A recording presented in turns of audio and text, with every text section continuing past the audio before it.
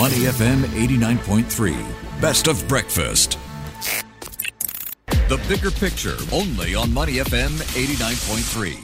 Good morning. Welcome to The Bigger Picture. I'm Sean Cheong, and as we kick off the week, what is the next move for the Fed, for the markets, and most importantly, for your money? That after the latest jobs report and the recent market rally. We asked our experts, and today, breaking this down for us this morning is Charul Chandana. She's the market strategist from Saxo Markets. Good morning, Charul. Good morning, Sean. Happy Monday. Happy Monday to you. So, the latest jobs report would suggest a soft landing is in play. So, are we in a super Goldilocks world where everything is just right and we can have it all? It does seem like that from the U.S. data right now. Such a strong headline number. I was most surprised with what we got on the unemployment number, down to 3.7 from 3.9. I think wages also kind of still suggesting, yes, that, we still have a little bit of upside pressure, but we are moderating from the highs. So I think, like you said, it does look like this soft landing that has been, driving the markets over the course of November, still has some more momentum to continue from here, I think. Yet we're still seeing a bit of weakness, just little signs, a little bit of deterioration over the corners on the jobs market. Not enough to say that it's falling apart. So with this sort of conditions, what would lie ahead for the stock market? I would still be quite concerned of what's to come, because even though the deterioration is appearing to be mild right now, but looking at the consumer, where the savings are running out and the credit card debt is being maxed out, looking at, how these high interest rates are kind of working their way through the economy, I would still be cautious. So, as much as we have that momentum right now in the equity markets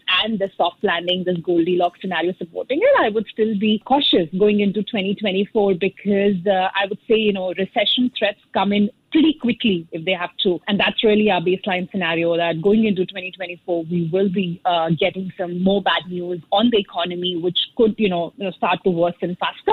And that means that there is likely going to be some bit of caution setting in for the markets as well. So speaking of the markets, let's take a look at maybe the current levels. And is this a challenge? Because it does look very expensive. It's trading at 19 times forward PE. S&P PE is about 20%. Very big number. So what is the strategy then going forward, seeing that everything's so expensive? Where else is the potential for upside? I think a lot of the gains in the equity markets this year have been driven by artificial intelligence and those top 7 stocks. I'm sure you've had those discussions several times. So I think the strategy that we are kind of looking out for going into 2024 is that, try to find some value and cheap stocks at the same time. So we think that the leadership in the equity indices could start to broaden out from here. So I think I would stay cautious of those top members of the S&P 500, given their stretched valuations and given the fact that they need to kind of show their AI earnings supporting the kind of prices that they're trading at right now, which may be too quick for AI, to really prove anything at this point. It is more about expectations and hopes as to where we go from here. So I think, broadening out the equity indices, but also obviously diversification is always a strategy that should be used for anybody who's a market participant. And there are a lot of, interesting areas outside the U.S. market, which also could be considered by investors. Well, you set us up nicely, because we are going to turn our attention to what's outside the US market, Charul. We are speaking to Charul Chandana, if you just joined us. She's the market strategist for Saxo Markets. And let's turn our attention now, of course, to other major events coming up, the ECB and the BOE, for example. What are you expecting, Charul? So, I think broadly, whether it's the FOMC or the BOE and the ECB, I think the broad rhetoric this week is going to be that we continue to get a policy hold. But really the focus is on, the commentaries that we get out from the central bank. So if you compare the European Central Bank and the Bank of England, I think the rate cut pricing for ECB is a lot more steeper right now in the market expectations compared to the Bank of England. So market is pricing the first cut for the ECB in April, which is, I think, even earlier than what we are seeing in terms of expectations for the Fed. And given how their inflation has gone down so quickly, I think any pushback to these expectations, comments like that we still need to stay restrictive, I think the markets will look through that. But the Bank of England, on the other hand, I think, although I still see them to be facing quite a lot of economic challenges at this point, but their wage growth is still above 7%, and services inflation is also still way too high. So I think there are still going to be some amount of hawkish elements in that message from Bank of England, and the markets will still see that as a delayed rate cutter compared to the ECB. On that note as well, we are also trying to digest some information from China. Some data came out there over the weekend, and it wasn't very pretty. What's the story there, and how does that impact us? The inflation data, or I should say the deflation data that came out over the weekend, continues to highlight what we already know, that, there's this big property sector problem in China, but that is also reverberating through the consumer, which, has a lot of their excess savings parked in property. It is also reverberating through the business sentiment and the overall investment. We do get activity data this week, and there is a chance that, the base effects could make that data give us a little bit of an optimistic look.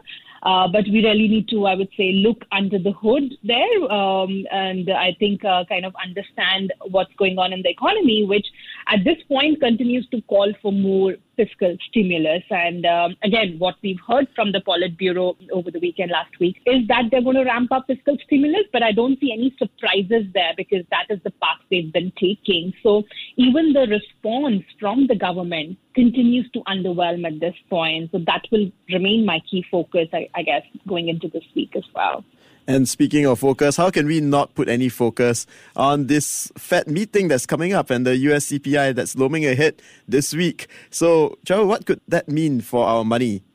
I think, that will remain the highlight of this week, right? Given how we saw the NFP kind of coming in much above expectations, we've already got a little bit of a pushback on those rate cut expectations for next year. So I think the setup really is very interesting, where we still have a lot of rate cuts priced in for next year, about 110 basis points still there compared to, lower than the 125 basis points we had earlier. But I think the key message from the Fed to understand really will be whether we get a pushback on what is still left in the 2024 rate cuts. I think the dot plot coming out of the Fed, that will be really important, how the different members are changing their expectations for interest rates next year.